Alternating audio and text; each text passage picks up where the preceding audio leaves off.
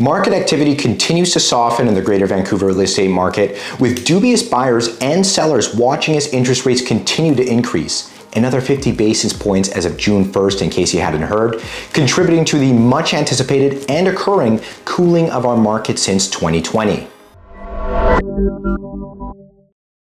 Anthony Whitehead with RE/MAX All Points. Taking a look at the data in the past 30 days, home sales decreased by 10% this past May in comparison with April, and we're down 32% compared to the sales in May of 2021.